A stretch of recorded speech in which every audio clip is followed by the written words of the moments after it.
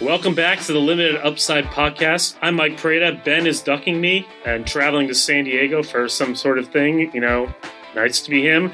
But in his place, we got two really good guests to talk about two of the big hot-button issues of the playoffs. First, we have Eddie Masonet from the Sports Fan Journal to talk about Russell Westbrook and what the heck we saw last night with his shots, because that was among one of the weirder moments we've seen in the playoffs. And then later, we'll talk about another weird thing in the playoffs, the Bulls being up 2-0 on the Celtics with Ricky O'Donnell, SB Nation Bulls fan and College Hoops editor.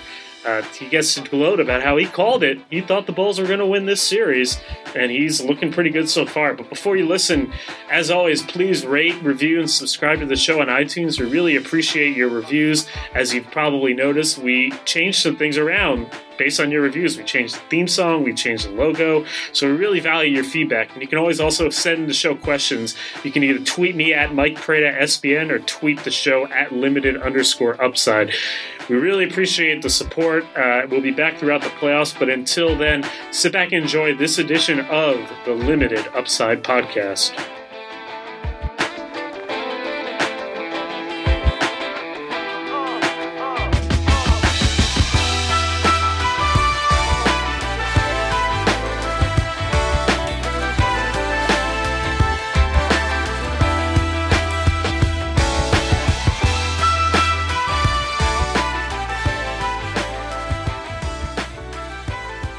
Welcome back to the Limited Upside Podcast. I've kicked Ben out, and we've got two guests coming on today to talk about the playoffs. The first, I've been really excited about this after what happened last night. We got our old friend Eddie Masonet. He's the editor-in-chief of the Sports Fan Journal, in digital at Fox Sports, and the proprietor of the Zero Appreciation hashtag on Twitter. And we got to talk about Russell Westbrook last night, man. Yeah, man. It's we're going to get up as many shots as possible to pay homage to number zero. Man, 43 shots last night, 51 points, 4 of 18 in the fourth quarter, and they lose at the end. And the takes have been flying all day, and as they should, because this is really the epitome of the Russell Westbrook experience at its core, what happened last night. Individual brilliance marred by just baffling moments and his other teammates basically being statues. So as you're watching that game coming down the stretch, because you are a Thunder fan, like, are you happy about those shots? Are you kind of that's what we've been getting all year? Or is it like, man, Russ, what the hell are you doing? No, it's not. It was definitely peak Russell Westbrook. I've given him the moniker, I have an affection for people's middle names, and I've given him the name Geronimo. Quick Oklahoma history lesson. So Geronimo was a feared Indian from Oklahoma, and he would consistently wage war against American soldiers, and he would somehow win major battles against American soldiers, like the soldiers did with 300 in the movie 300, right? Similar stories. So he's like Geronimo is a real legend. And he always epitomizes Russell Westbrook to me. So, because he's so willing to just take on the world. And, Russell last night went peak Geronimo in my terms. And, that's not anything new. But I think because there's the stakes, I think we become jaded in the regular season because there's so much going on with the Thunder storylines of the post-KD era. Oh, this is the triple-double era. This is Russell doing incredible things, sometimes going overboard, but we're numb to it. So for him to do it with stakes on the line and a game that felt winnable, it's kind of like, man, what are you doing? But we're also like, well, who else do you really want to shoot the ball? And they've always been this walking problem of they are so, most teams have one square peg, for the round hole, but they have 5 of them on the roster. And I think they've always had a philosophy that hasn't figured out how to manage it in an effective way. And last night was just, consistently rolling snake eyes at the worst possible scenario for Russ and the Thunder. I love that you call them square pegs. I feel like some are triangle pegs, some are like those like weird convex, like Pac-Man shaped pegs. Like it's got a weird set of pegs. But are they really that bad? The other players on the team. This is a question that Corbin Ford Watson sent us, and it's like, okay, like everybody says, the Thunder supporting cast is just really bad. They point to this stat that they were minus 11 in like the whatever minutes that he was off the floor last night, and that's where the game was lost. They point to the plus minus, all of that. They point to like, look at where the Rockets defenders are standing when he's out there. But like, they also paid $180 million to two members of those supporting cast this summer, Victor Oladipo and Steven Adams. Like, are we giving that supporting cast a short shrift? Well, it's interesting because I look at Oladipo and Adams, and I think they're two very versatile, slightly above average players. But I think when you start looking at the roster past Oladipo and Big Kiwi Adams, they are so like binary, like on opposite ends of the spectrum. Like Roberson is arguably the best perimeter defender in the NBA, not named Kawhi Leonard. And he is so tremendous defensively. And like, I think that people that watch basketball feel like they might be able to shoot better than Andre Roberson, right? and then you look at Enes Kanter. Enes Kanter is like, they for whatever reason, love to say, oh, he's like Turkish Olajuwon. He's got tremendous post game, great, a great feel offensively around the rim, good touch, just tremendous. And defensively, people who watch basketball on a consistent basis feel like they can score on Enes Kanter. And then you continue to go down the line. I mean, Samaj Christian is a non-factor when he comes to shooting. They had Anthony Morrow on the roster, and he couldn't play any defense. Now they have McDermott, and they don't feel like he can play defense. I think, in retrospect, when you see a team like, Golden State, of course, is the perfect example where you don't have players that have just fatal flaws. You even look at Houston where everybody's got the same fatal flaw. Like, okay, none of us really play defense really well, but we're going to overwhelm you all with the same type of superlatives and skills. Oklahoma City has this mismatch roster where it's like, no, we have two or three guys that can't do this, and we try to play them with two or three other guys that can't do that. And then it becomes just a cluster because Westbrook is like, he's almost the perfect player for like spread pick and roll and to play that type of style, but he has nobody to like spread the floor. And then if they do try to put those players that could spread the floor, like a McDermott and guys like that, maybe you do play Kanter at the 5. Those dudes just can't play any defense whatsoever. And so I've always asked the question, I'd love to ask the question to you is like, if they had league average players that could, play decent defense and could shoot a reasonable percentage from deep, like putting that around someone as spectacular as Westbrook, would that actually end up being better? And I'm saying I think I have my own answer, but I'm curious what you think. If you put league average players that were good offensively and defensively versus guys who are on such opposite ends of the spectrum. So you're basically saying if they had 5 Victor Oladipos, I mean, that would be it would be. I feel like even Oladipo is too aggressive, right? But like maybe it's like if you had Oladipo, if you have 5 Trevor Arizas. Yes, Trevor Ariza is probably give me Trevor Ariza esque players around him, and you put Adams at center, and then you figure it out. Like, is that a better team? Because I could make a case that they could be because they just don't suffer so much. On the other end. Well, see, here's where I think the counterfactual is really difficult because the way that team is built, like, I know they didn't plan on losing Kevin Durant, but this was like kind of true too when they had Kevin Durant. The way they looked at it is that we've got these great players that, frankly, we have to let them do what they want to do. And we're just going to kind of fill in all the other roles. And we know that there's kind of no way that we can get them to change their game. So let's just get people to do everything else. And, I think Troy Weaver made a comparison in some article, the assistant GM saying like, yeah, this is just like having Iverson and the team that he took to the finals. And, yes. Once you get to that point, you've already kind of enabled like Russell Westbrook to just take every shot. So you've almost inorganically built the team with knowing that there's a premise that you're never going to get Russell Westbrook to get to a level where he's going to lift those guys anyway. So you've already like to the point of like whether they had like 5 Trevor Arizas, and you could also argue that if they thought that Russell Westbrook would actually play like James Harden, they would have tried to get 5 Trevor Arizas, but they have already accepted that he won't. and that this is how Russell Westbrook is going to play. Like, you cannot change any of that. Like, he's basically taken all of KD's possessions and for himself. Like, he did this even when Durant was here. Like, this is just who he is.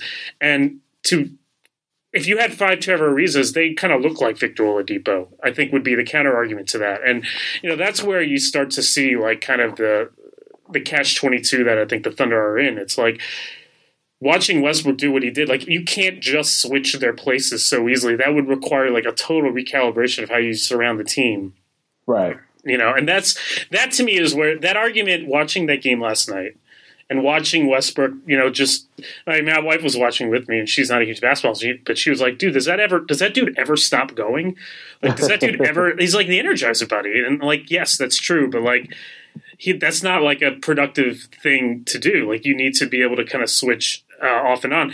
If they could have built a team that would take advantage of someone that could do that, they would have done it. But I think they've like kind of made their bet that this is the Westbrook they're getting.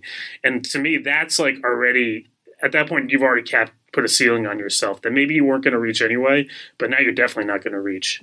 Well, and my thought is, and I think that's very valid what you're saying, because I felt like my expectations at the beginning of the season, I remember you and I had this conversation about what we thought the Thunder would be. And, I was kind of resigned to the fact that, like, this is going to be a decent team, but I never actually thought of them as, like, a good team. And I guess I just say good because I just recognize them as fatally flawed. And, look, this is the Russ season. Like, and I actually think one thing I've seen from Westbrook is that he's like me when I was a kid. You have to bump your head. Sometimes you have to bump your head a few times before you realize, okay, I have to make real adjustments. And we've seen Russ, like, when his team loses, he'll adjust game to game. He doesn't really adjust quarter to quarter or like in moments of the game. He kind of has to, like, he's going to ride his decisions out from a game to game basis. And I think he's going to go through this season, and I think he's going to have to make some real decisions, like, okay, like, we have to do this a different way. And actually, I don't even think it's as accountable on him as much as it is accountable on Donovan and ultimately Presti. Because, look, as much as we want to qualify Presti as a genius, and I think he is a genius in some levels, but he's the one who made that bed with Donovan, and he's the one who's committed to putting this roster together. And, I think if you're going to really get Russ to buy in, past 2018, I think you've got to have some other ways to get it done. And what's scary is like they've got so much money committed. People I talk to within the org, they say that they're committed to try to bring Roberson back. And if they bring Roberson back, I mean, their 5 best players are already capped at probably about $105 million. They spent $180 million on Steven Adams and Victor Oladipo, and those dudes don't get the ball. I mean, yeah. Do you remember when we thought that, like, Oladipo would be like the secondary playmaker and they could play off each other? Like, that, it's not how they play. No. And Oladipo got injured for a stretch and he hasn't really been in rhythm and they haven't had time to develop that. But, that's not something that they've built. And I just think that, like, they have built their team in such a way, like you said, where it's like, we're going to help Russell Westbrook have the best individual season ever, but we're not necessarily going to maximize everybody. Like, the whole organization is, and then what happens is that you have these moments during the season where they go to the exact same strategy and it works. They won so many games that way where they're like, you know what, like, Russ is just going to shoot us into this victory. And then the playoffs rolls around and, Houston helps a little bit more off these other guys. And these other guys are just not prepared to, or not really ready to shoot or ready to do anything. Like, I wrote a piece today where I spotlighted, like, these 2 plays that both teams ran down the stretch. It was a very similar sort of type of play. And you just see the difference where it's like, on the one hand, like, Houston players, they're all ready to catch the ball from Harden, and they're all spaced out so well because of their threats, and they are so much harder to guard as a collective, but they're also looking for the ball, and Harden is looking to give them the ball. There's sort of a virtuous cycle there. And then meanwhile, you go on the other end, like, it's the exact opposite. They're not spaced in the right place. The Rockets don't care about them, but at the same time, they're not looking for the ball. There's a vicious cycle going on, right. And I think that's what happens when you build your team this way. And, the Thunder have to just, I think at this point, accept that, this is who they are. Like, this is this is the kind of team they are. This is the team they're going to let Russ get his numbers, and it's going to be great. But I admit that watching that game, I felt more uncomfortable about the idea of him winning MVP than I did coming into that game. And it's just because watching all that, it's not because he was any less brilliant. It just felt less like real basketball to me.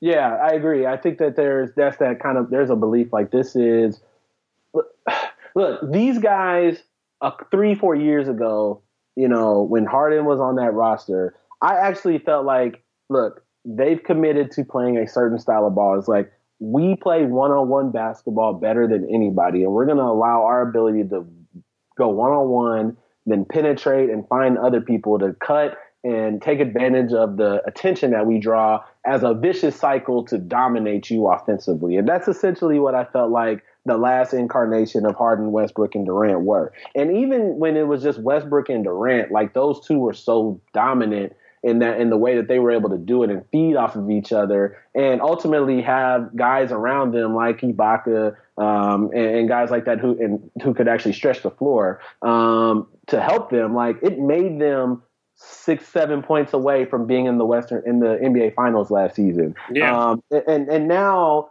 they are down 2 guys like that, and now it's just Westbrook still trying to do the same thing. And I think what's going to have to happen is, I will say this about Westbrook, is he definitely hears everything, even though he loves to act like he doesn't. Oh, yeah. So he listens to this podcast? All right. Hey, Russ, yeah, how you doing? Hey, Russell hit me, slide into my DMs later. We'll talk again. And I'll get my mama to send you some banana cream pudding. I got you. But the point remains is that I think, he ultimately can be deferential to people he respects.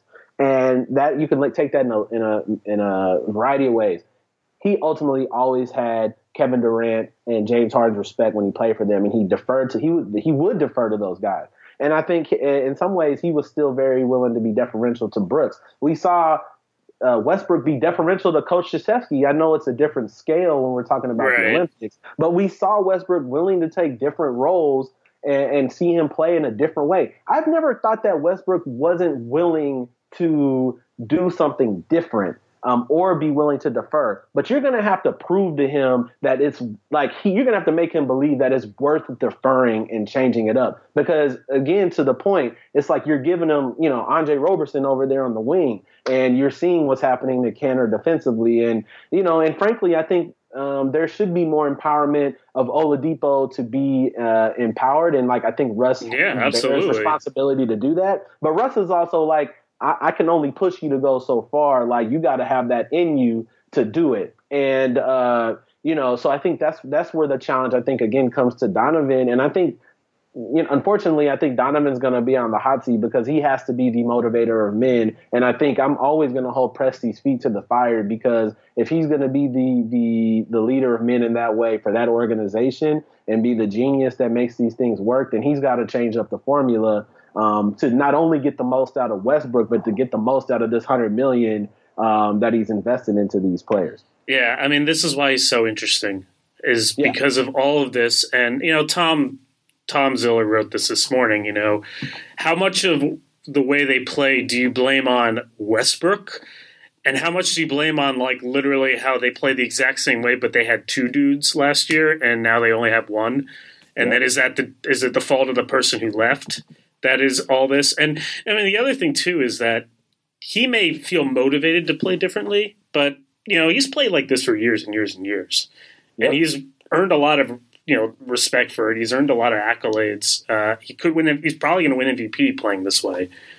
So at what point, what is the thing that's going to push you to play differently? Even if you say you want to, it's a big adjustment. He's not a great spot-up shooter. And they have built the roster just kind of accepting the limitation that he had. So I just thought it was really interesting that it was laid bare in that one game and that one quarter. And, this was how he played all year. And yet in this game he missed. And now it's we're all kind of realizing what we've really seen throughout this. So, I assume you had Russ as your fake MVP, or did you not? What's interesting? I did not have him as my MVP. Interesting. Okay. I had Harden, and there are people in Oklahoma that say I can't come back home. But I did. I had Harden as a narrow edge partially due to efficiency, but and partially because of the winning. And I kind of feel like we're splitting hairs. Although I do find it interesting. I think Westbrook had the same like 3-point percentage, or like within like tenths of a percentage point from Harden's 3-point percentage. Yeah. So I felt like really this is a 1A situation. But if you put a gun to my head, I think I would have voted Harden. I actually, my curiosity is always, look, 2 years ago or last year, we saw the jump in his game when D'Antoni got there. And I think D'Antoni deserves so much credit for just not only buying into Morey's philosophy, buying into everything that Harden is, and then having that impact on the team and seeing the statistical explosion of Harden. And that's the kind of like one of those sad questions that we have about players that we see is like, man, what if certain players would have had the opportunity to flourish in other types of systems? We don't hold it against Steph Curry for like Steve Kerr going in there and like being Nas from Fate and the Furious to like blowing up the Warriors to being like, superhuman, right? But like we remember what it was like when Jackson was there and Steph Curry was a really good player. And he went from a really good player to the greatest shooting supernova we've ever seen in life, right? And like this thing that happens with the Warriors. And so, it's interesting we don't necessarily talk enough about the offensive or sometimes defensive philosophies and how they have an impact on players.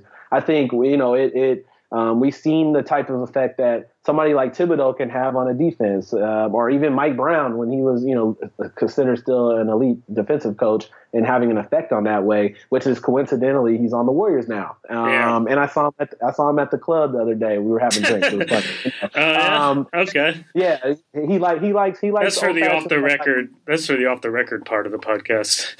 Yeah, sure. We're both old fashioned fans, but old fashions are good.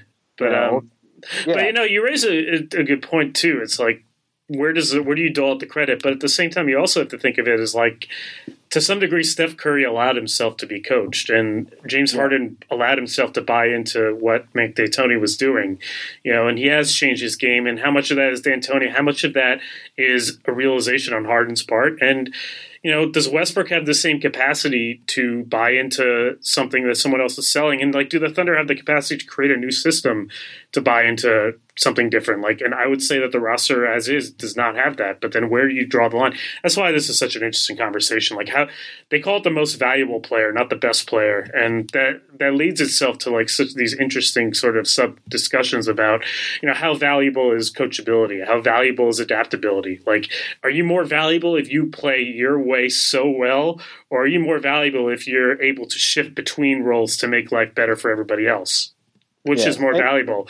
And you see this series, and it's like the two approaches are like totally laid bare. You've got Harden, who has subtly changed his game because but at the same time the conditions around him were better, and you've got Westbrook, who's basically taken what he does and thrown a battering ram and done it to the nth degree. And I just watching that game, I gotta say, like, just maybe it was just because it felt inorganic and the Rockets felt more organic, and there's something aesthetic to that you relate to. But boy, that made me wonder, like, these people are picking Russ to win MVP. Like, what are they like really appreciating the game, or are they just appreciating the spectacle? Because I just did not feel like real basketball when the Thunder were on offense. It didn't feel right. Even when you compare it to like how they played this year, like it just didn't feel like the sport that I grew up loving. Let me say this. I want to put a thought to this and a cap to it, if I think, because I don't think that you can't, I don't think Russell Westbrook lost. I mean, I don't think he could have lost. I think the voting is over. But no, the voting is over. Yeah. Yeah. So he can't lose the MVP for one game. I think, and just like I think, until Harden hurt his hand and then Westbrook kind of went on his final surge. Like, I don't necessarily think Westbrook won the MVP in that instance either. I think Westbrook is who he is, and I think. If you were playing roulette and you were betting on 00 to hit, like that was the 0-0 game that Westbrook just decided to do everything. Well, the 0-0 quarter, because he did score 51 points, which we forget about this. Like that is still absurd, but the 0-0 quarter for sure. 0-0 quarter, because he was 13 of 25, and he played phenomenally through three quarters, and it wasn't, I don't think if you'd have just stopped the game right there, nobody would have said, "Oh, Westbrook's going to make people question the MVP after three quarters."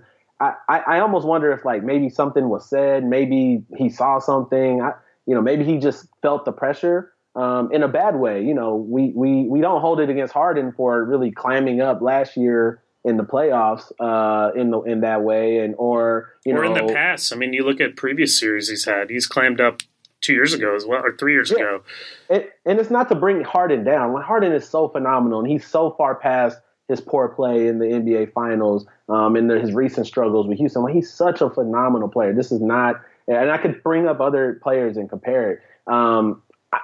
I just think, we've never seen Westbrook lead ever actually have it be his team. Even since UCLA, he wasn't the lead guy in UCLA, and this is the first time he's had to carry it. It reminds me a little bit of Pippen in '94, and he had the struggles with Kukoc, and Kukoc ended up taking the last shot. And Scottie, there are certain superstars that if it wasn't Scottie Pippen, we would hold it over his head in a much greater way. And Scottie Pippen had the advantage of wins and rings, and they won together. And then Jordan came back. That was a salve that fixed all of that, right? Yeah. And I wonder. Yeah, Pippen was almost traded that year too to Seattle. How would that have affected his legacy? Exactly. So I just wonder, after this season, what type of change happens, and how can they really push forward? Because I think they have all their chips stacked, and I think they have some chips that they're going to have to readjust. Namely, I think Kanter is going to be up on his deal. They have to make a decision on Roberson, and they have to really figure out how do they optimize Oladipo and Steven Adams. Yeah, well, it's going to be fascinating to watch how this all plays out. And yet they still could win the series. It's not over yet. But something felt final. That felt like, we're having the greatest trip of our lives, and just the drug is wearing off. That's sort of what that game felt like. Because, again, he's played that way all year, and it's been breathtaking, and it's been unlike something we've ever seen, but that's the downside, is that he just starts missing. Maybe nothing really changed. It just showed all of us the thing that we were enjoying is so fragile. But look, it's a really fascinating discussion, and I really appreciate you coming on to talk about it, because as a Thunder fan, I imagine there's some split allegiances here as well. You want what's best for him, but there's also what's best for the team as well, and it must be tough as a Thunder fan to kind of reconcile those two things to some degree. Yeah, I think I've actually this might sound defeatist, but I think I've actually been resigned to the Thunder's fate once the season started and you started to witness how things were going.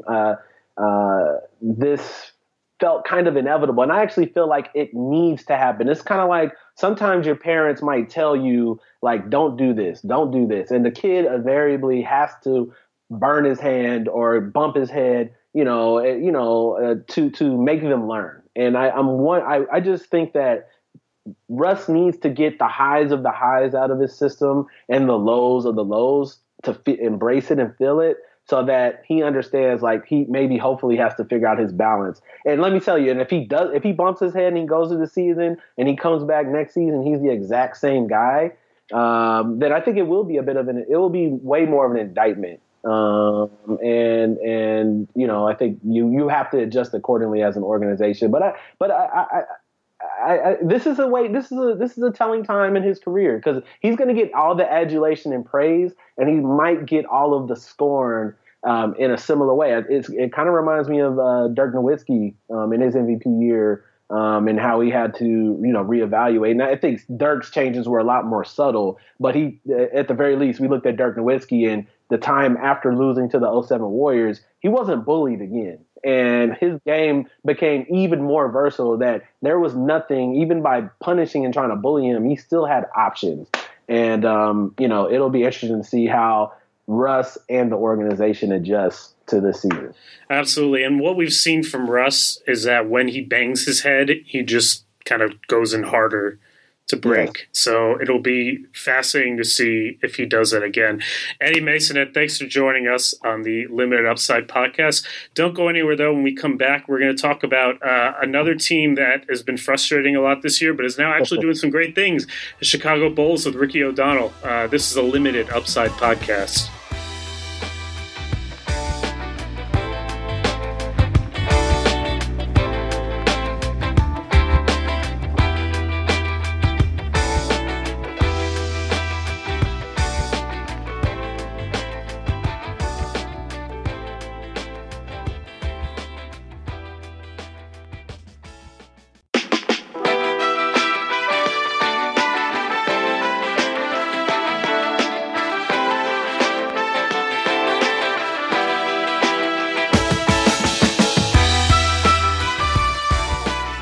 We're back with part 2 of the Benless Limited Upside podcast. And for this part, we've got someone who has a few things they want to gloat about after a blog post of epic proportions on bloggable.com. Ricky O'Donnell, the SB Nation College Hoops editor, NBA helpful editor, also a Chicago Bulls fan. Ricky, you picked the Bulls to win in 6 games, and they're 2 games away from doing that in the first round against the Celtics. So you got the floor to tell everybody why they were wrong.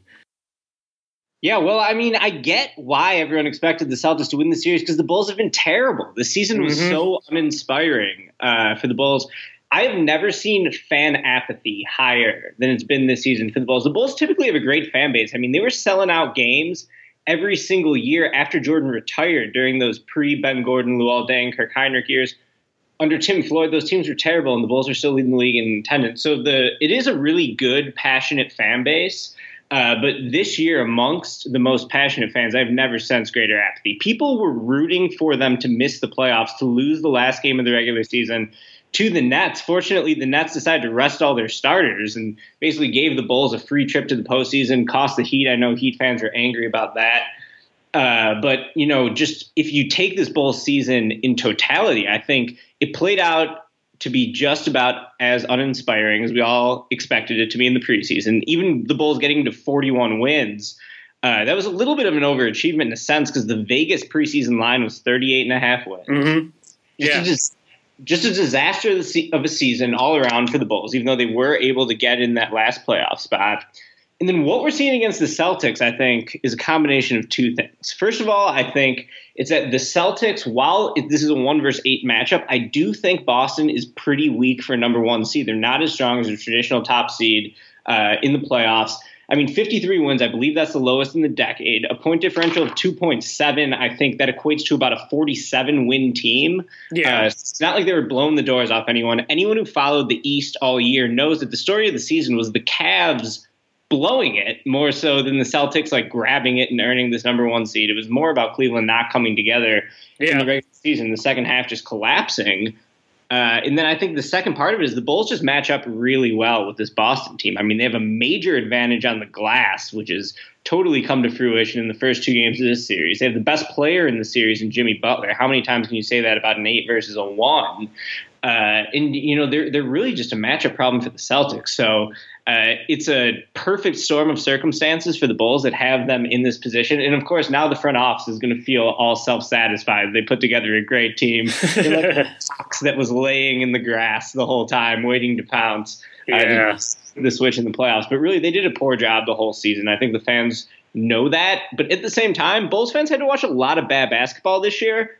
So watching these last 2 games has been a lot of fun, to be honest. I'm sure. It's the first time I've been excited about the Bulls in a while. Yeah, we'll get to the part about how this might be validating for the wrong reasons. Don't worry, we'll put you back down in your misery before yet. But see, the thing is, I knew all these things about the rebounding, about Jimmy Butler, about the Celtics being a weak number 1 seed, and yet I had just no faith that the Bulls would be able to pull off a coordinated plan to carry out all the things they could do.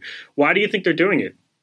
I think the main difference is that they're hyper-focused and hyper-prepared for this series. I think that you've seen that from the very start of it. They're blowing the Celtics plays up before they start, and you've done work spotlighting some of those examples of that. Rondo and Jimmy Butler have said to the media that, everyone's locked in right now, that, they really feel like they're prepared. I think Rondo spending some time on the Celtics during the start of Brad Stevens' tenure in Boston is probably helpful for them. He's really been locked in, and that's what the Bulls have needed. To me, the two swing guys on the Bulls are Mirotic and Rondo. When those guys are playing well, the Bulls are somewhat of a formidable team. I mean, they're not a laughing stock when Rondo and Mirotic are playing well, but that's the problem. They're both you can't count on consistent performance from them. Week in, week out. I mean, Rondo, the entire fan base wanted him cut in January or in February after they traded for Cameron Payne. Everyone's looking at the roster being like, well, they got too many point guards. I guess just cut Rondo. He was getting DMP'd in January for a few different weeks. But, the way Rondo's been playing has just been an absolute revelation. I think that, him sort of being an assistant coach on the floor and just their level of preparation in general is the biggest thing that swung the series in their favor against Boston. Yeah, see, that's what it was a big wild card to me. That's what I didn't expect. Like watching Rajon Rondo play in the Boston Garden the way he has, it feels like it's 5 years ago. It feels like he's bouncing all over the court. It feels like he's disrupting what Isaiah Thomas wants to do, like with those long Velociraptor arms. And it feels like he's actually aggressive in doing stuff. And it's been a bizarre season for Rondo, where at first you have the moment where he's calling out Wade and Butler on Instagram. You clearly see that they don't function well together. But yet the young players love Rondo. You had that time he was benched, but he comes back and, he actually was playing decently well for a little bit before these playoffs. It's just been like a weird thing to kind of figure out. And do you think that some of it has to do with the motivation of playing in Boston? I've never seen him play harder and more energetic before he hurt his knee in these first two games. Mirotic had a game where he didn't play well, and Mirotic had a game where he played well. Like Rondo has been like the best player. I think their best player in a lot of ways. Maybe him or Robin Lopez. Or Jimmy Butler, I guess. He's not bad either. Rondo's been great, and I think, that Instagram post, when it came out, everyone saw that as sort of, the Bulls finally burning down the way that all the smart analysts thought they would in the preseason. This was Rondo at his worst, in a sense, the guy who clashed with Rick Carlisle, the guy who wore out his welcome in Sacramento. But in a way, that was a strangely galvanizing moment. Yeah, I know. It's so weird about that. For two reasons. One, it put Wade and Butler on check, because Wade and Butler very much, it's an example of them. They sort of ran over Hoiberg. I'm stopping myself in the analogy I was going to use. It's sort of them. They overpowered Hoiberg, I think, for a lot of the season. I think that, Hoiberg not being a really fiery coach, part of that is Hoiberg's health issues. He can't even wear a tie because he's had heart issues in the past, So Hoiberg's got to keep himself in check a little bit. I think that Wade and Butler were really running over him. In Rondo doing that, I think sort of put those veterans on check. Rondo has championship experience. He absolutely commands respect of his peers. I think even if NBA bloggers don't respect Rondo, I think his NBA peers do, in a sense. Well, the young guys certainly do. They've said all year, this is a guy that's really working with us. And the young guys love him. The most revealing moment of that was when Rondo was getting DNP'd. He showed up to several games in Hoffman Estates for the Bulls D-League team. Who would do that when, it looked like they were about to be cut from the team, in a sense? He was not playing for weeks on end there in January, and he was still showing up to support Bobby Portis, Denzel Valentine, Paul Zipser, and the D-League in Hoffman Estates. That's pretty impressive for Rondo. So I think, he's shown real leadership the whole season, in a sense, which, maybe that's not something that you associate Rondo with, but he's been fantastic for the younger portion of the roster. And in this series, he has been so dialed in on both ends, and it's really made all the difference for the Bulls. Yeah, it's very weird to see, because, look, the rebounding, right? You could envision a world where Robin Lopez would own the Celtics in the glass. I thought it wouldn't be enough to matter. I thought that would be the only advantage they might have. And I also looked at the stats, and they weren't rebounding as well in the second half of the year after they traded Taj Gibson. Okay, but that at least is within the realm of possibility when you know about these teams. I think the Rondo thing is what's really surprising to me, at the end of the day. And, the other thing that I've always been fascinated about with the Bulls fan base is it was dripping in your posts, the ire you have for the Celtics. There's something about them. And look, the Celtics, we have to acknowledge the extenuating circumstances of Isaiah Thomas's tragic sister dying in that tragic death. They clearly are not all there, and nor should they be. And it's hard to evaluate like what they're going through without considering that. But one of the things that I thought was like funniest about your piece is that you have one team in the Bulls that has no direction, and then you have another team in the Celtics where it's like they have almost too much of a direction. They're like trying to have their cake and they eat it too. There's some sort of fetishization of what they've built as an asset pool more so than a basketball team. And it has to feel kind of satisfying for the team that, was haphazardly just trying to build like, the best team today, sort of taking it to the team that's like now trying to get you cute to some degree. I mean, that has to feel pretty satisfying. I mostly just think it's hilarious. And first of all, the Bulls do not deserve this at all. It's like whatever satisfaction the front office is taking from this, it's totally just leading to them making a bad trade for Carmelo Anthony next year, and they end up winning like 45 games. They bring Rondo and Wade back. They add Melo. It's going to be a disaster, but they'll think they can flip the switch again. Maybe they'll be able to. I don't know. I mostly think the contrast between the two fan bases is it's just so stark. It's like the Bulls fans really wanted the team to miss the playoffs. Yeah. And that's amazing. It's so true, and that's like kind of amazing to me. And I've had moments like as a Wizards fan where I've kind of thought that, where it's like, oh, you don't want them to feel validated for like how they messed around, but not to the degree that Bulls fans were like this year. The Bulls fans are angry, dude, and I think it's because there really appears to be no long-term plan. I mean, what Foreman will tell you is they're building along parallel lines. That they wanted to win now, and then they wanted to develop the younger half of the roster. They didn't want Bobby Portis, Denzel Valentine, Cristiano Felicio to get pounded when they were early in their careers. He wanted to learn how to win, so he brought in Wade, brought in Rondo.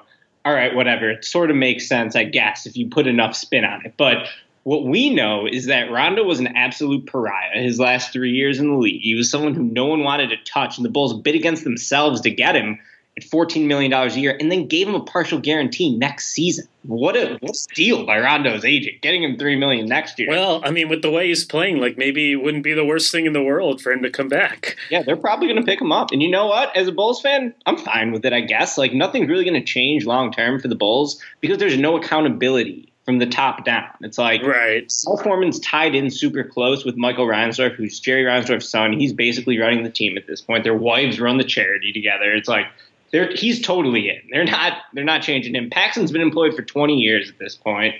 Hoiberg's their handpicked guy. They didn't even run a coaching search to replace Thibodeau, who was like the Mike Ditka of the aughts, basically. Like, This is the blue collar coach Chicago just identified with so much.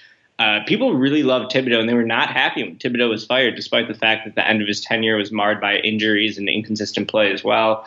But this is the direction the Bulls are going to take, and the fans like me who would like a more just like a better long term direction, I guess. That's not going to happen. So you have to sort of just take these small victories, I guess, and sort of laugh about it. I guess it's not the most important thing in the world in the grand scheme of things, but develop like this has just been hilarious, and I really think they're going to win the series. I mean, so it's not a claim, but I mean, let's talk about that. I know we've had a couple questions that we got about the Celtics and about what this says about them from our buddy TM Warning, from Robert Flom, for other people. So, you think that is it over? First of all, like, are the Bulls? You think it's over? I mean, 2 on the road, and they have 4 of their next 5 at home, or 3 of their next 4 at home. I don't think it's over because the Bulls are bad.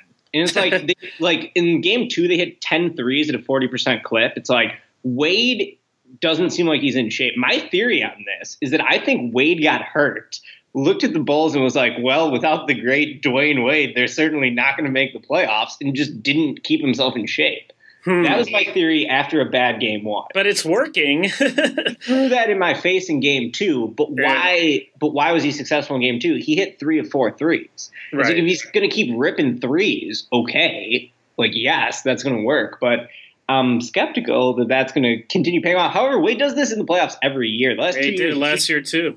He's shooting 55% from 3 in the playoffs. That's amazing. Yeah, it's incredible. I don't know what you credit that for. But yeah, I mean, so that could turn around. I mean, Robin Lopez may not hit every shot, in game 3 and 4 like he did in game 2.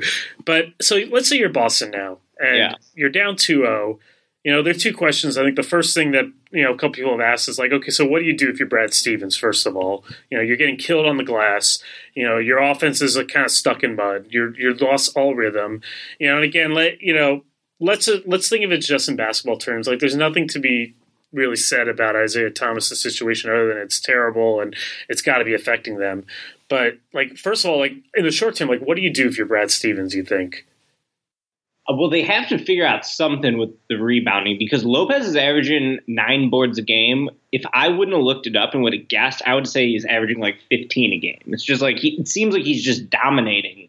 Absolutely. And he is grabbing, 4 or 5 offensive rebounds a night. I would maybe try Tyler Zeller. He's got a little more weight and strength to him. I guess that's something they could do. Maybe Jerebko. They haven't given him much run. I mean, this is more of a question for you, I think. Like, what would you do if you were the Celtics? I think they're going to play Jerebko in Game 3. I wouldn't be surprised if they start him. They tried Tyler Zeller, and that didn't really make a huge difference. In game, I forget what game. I think it was Game 2. I mean, I guess they cleaned up the rebounding, but then they made every shot. I'm not sure there's much that can be done. I mean, I think in a very micro sense, the problem with the Celtics is that they have run this entire team all year that's based – they have this rhythm to them that if it gets disrupted, it kind of really throws them all off. And, they just have to get back on rhythm. So I don't know if there's like an easy answer like to what they do on the glass. I think they almost have to just punt that and do their best. I mean, the bigger problem to me is that if they can't get their offense in gear in any way, like they are not going to have a chance because you have to be able to overcome the offensive rebounding through them. I mean, the other big question is, so let's say Boston loses a series. We don't know exactly how close they were to getting Jimmy Butler. We don't know how close they were to getting Paul George. We don't know if it was a matter of they didn't want to trade their picks. We don't know if they were holding everything or if it was just that there was never really an opportunity. What do you do this summer? Let's say you don't get the number 1 pick. Let's say you get maybe the 3rd pick again. And you're looking at Al Horford making all that money, Isaiah Thomas's contract coming up after next year, Avery Bradley with the same. Like, is this going to increase the urgency to trade for a really good player, or does this in a paradoxical way decrease the urgency and make them think like, maybe Isaiah Thomas isn't the guy we want to lead this team long term? Like, what do you think this means for their long term future? Yeah, I'm probably going to sound like a hypocrite here, considering I just sort of blasted them for not making a move. But really, that was more like they're always like 1 foot in the water on these rumors. I feel like Ainge loves the rumors, but he's never actually committed to making a move, and that's why it's sort of annoying. It's like, yeah, you can probably have Paul George or Jimmy Butler. Give us both picks. But if you're not going to do that, don't offer us protections on 1 pick without, it's got to be a fair deal. But I want to say that they should just continue playing the long game. Now, of course, I help cover the NBA draft and college basketball and recruiting for our website. So I'm familiar with the guys in the next 2 drafts, and this upcoming one and the 2018 draft. And I feel like that's still probably their best move just because, of course, at the top of the draft, that's the best way to find a game-changing player. You have them under control for at least 7 years at a really team-friendly deal. And I can't really think of a comparison throughout NBA history where you have a team with a number 1 seed and potentially 2 future number 1 picks. So I mean, maybe the Celtics when they won the title, like in the 80s, when they had Len Bias and I guess James Worthy. But yeah, it's been a long time. Yeah, not in the modern era. There you go. Yeah, and so I would just see what happens. Even if they get the 3rd or the 4th pick, it's like you could still get a really good player in this draft at 3 or 4. People think Jaylen Brown's pretty good, so he's going to develop. He's only 19 years old, and then next year, you just roll with it again. Maybe the Nets won't be the worst team in the league next year, but I don't really see an avenue for the Nets to improve unless they're throwing big offer sheets at restricted free agents the way they tried to do last year, and even that wasn't working. Like, I don't think their max offer sheet for KCP is going to get through. Detroit will probably match that, or I don't even know why they would want him. Like, why would they want? Like, the challenge I see. See, all that makes a lot of sense. And it's like, yeah, play the long game. Maybe Isaiah Thomas, as great as he is, like, is not the guy that leads you to a title. He's more of a bridge player. Like, maybe that's what it is. Maybe that you have Markelle Fultz or some point guard and that's your dude and you're playing for 10 years. But then why sign Al Horford to, like, that max deal then? I mean, if you're not trying to do something right now. Yeah. You know what I mean? Like, that contract's not going to look any better in 2 years. Like that contract's only getting worse. And like, as good as cerebral a player as he is, like when you watch him in the series, like that contract already looks like it's kind of like, oh, I don't know about that. Absolutely. The way they're playing. So you've already kind of now, I think when you get Al Horford, I feel like you're signaling that you are trying to make a push, and then it would be sort of weird not to continue to make that push. And, maybe they feel like they can get Gordon Hayward and they won't have to give up anything. But this is sort of where I think they've got themselves caught a little bit. They're straddling a lot of, if you try to do a lot of things, you end up doing like none of them like particularly well, And so in a way, they're almost like the Bulls in that they've not picked a direction. They just sort of, instead of the Bulls kind of like messing around and like trying 7 things, the Celtics just have all these are in the capper's seat, but they won't actually go for anything. So that's where I think the challenge is. And that would have been a challenge if they lost in the second round. They lost in the conference finals. Fair enough. But like, first round loss to this Bulls team has a way of shocking the system in a way that I think really exposes a lot of things. Yeah, they should feel humiliated by what's happened because the Bulls are not a good team. They were pretty much the laughingstock of the NBA throughout this year. One of them right there with the Knicks and the Kings. They were more successful, but it's tough. So, like, do you like double down on the Horford contract if that's a mistake? If we're already saying that, too. I don't know if that's the best way to fix a mistake is to double down on it. That's a good point as well. Like maybe it's just like he's just going to age into a lesser role. And we're not going to be as good, and that is what it is. Like maybe that's sort of the thing. And like Esseling's a good player. I just think he's a little like you can't ask him to be the second best player on a good team at this point in his career. To me, the bigger question than Horford for them is what they do with IT because it's one more year in his contract. It's like, are you going to give him $20 million a year? You would think that that's a type of player. He's probably not going to age that well just because he's so small. He relies on his quickness, but he's awesome. I mean, he's such a good shooter. He's so quick. There's no bigger Isaiah Thomas fan than me. I think that the way he's maximized, what he's been given is just absolutely incredible. I remember him as a college player. Well, I never thought he'd be this good in the league. But to me, that's the big thing. And that decision will likely depend on what happens in the lottery for them. If they get Markelle Fultz, if they get Lonzo Ball, then I think that's probably your long-term point guard of the future. If they end up with the 4th pick and they take Jonathan Isaac, who's a wing, then it's like, well, I don't know. Maybe we do want to roll with IT long-term. Yeah, and look, he's done his part, even considering everything that he's gone through this week. He's done his part, and it's really hard to judge a dude off these 2 playoff games. But I will say that like when you have him on your team, it's not like to the degree that like the Thunder play Rust ball, but like you kind of have to play IT ball. He's basically a 5'9" shooting guard. With playmaking skills. So you have to play that way. I think it would be really hard to fit in another really good scorer on that team around and get the most out of both of them. I just think that's difficult. And, they've gotten so far with him and he's become a cult hero in town and all credit to him.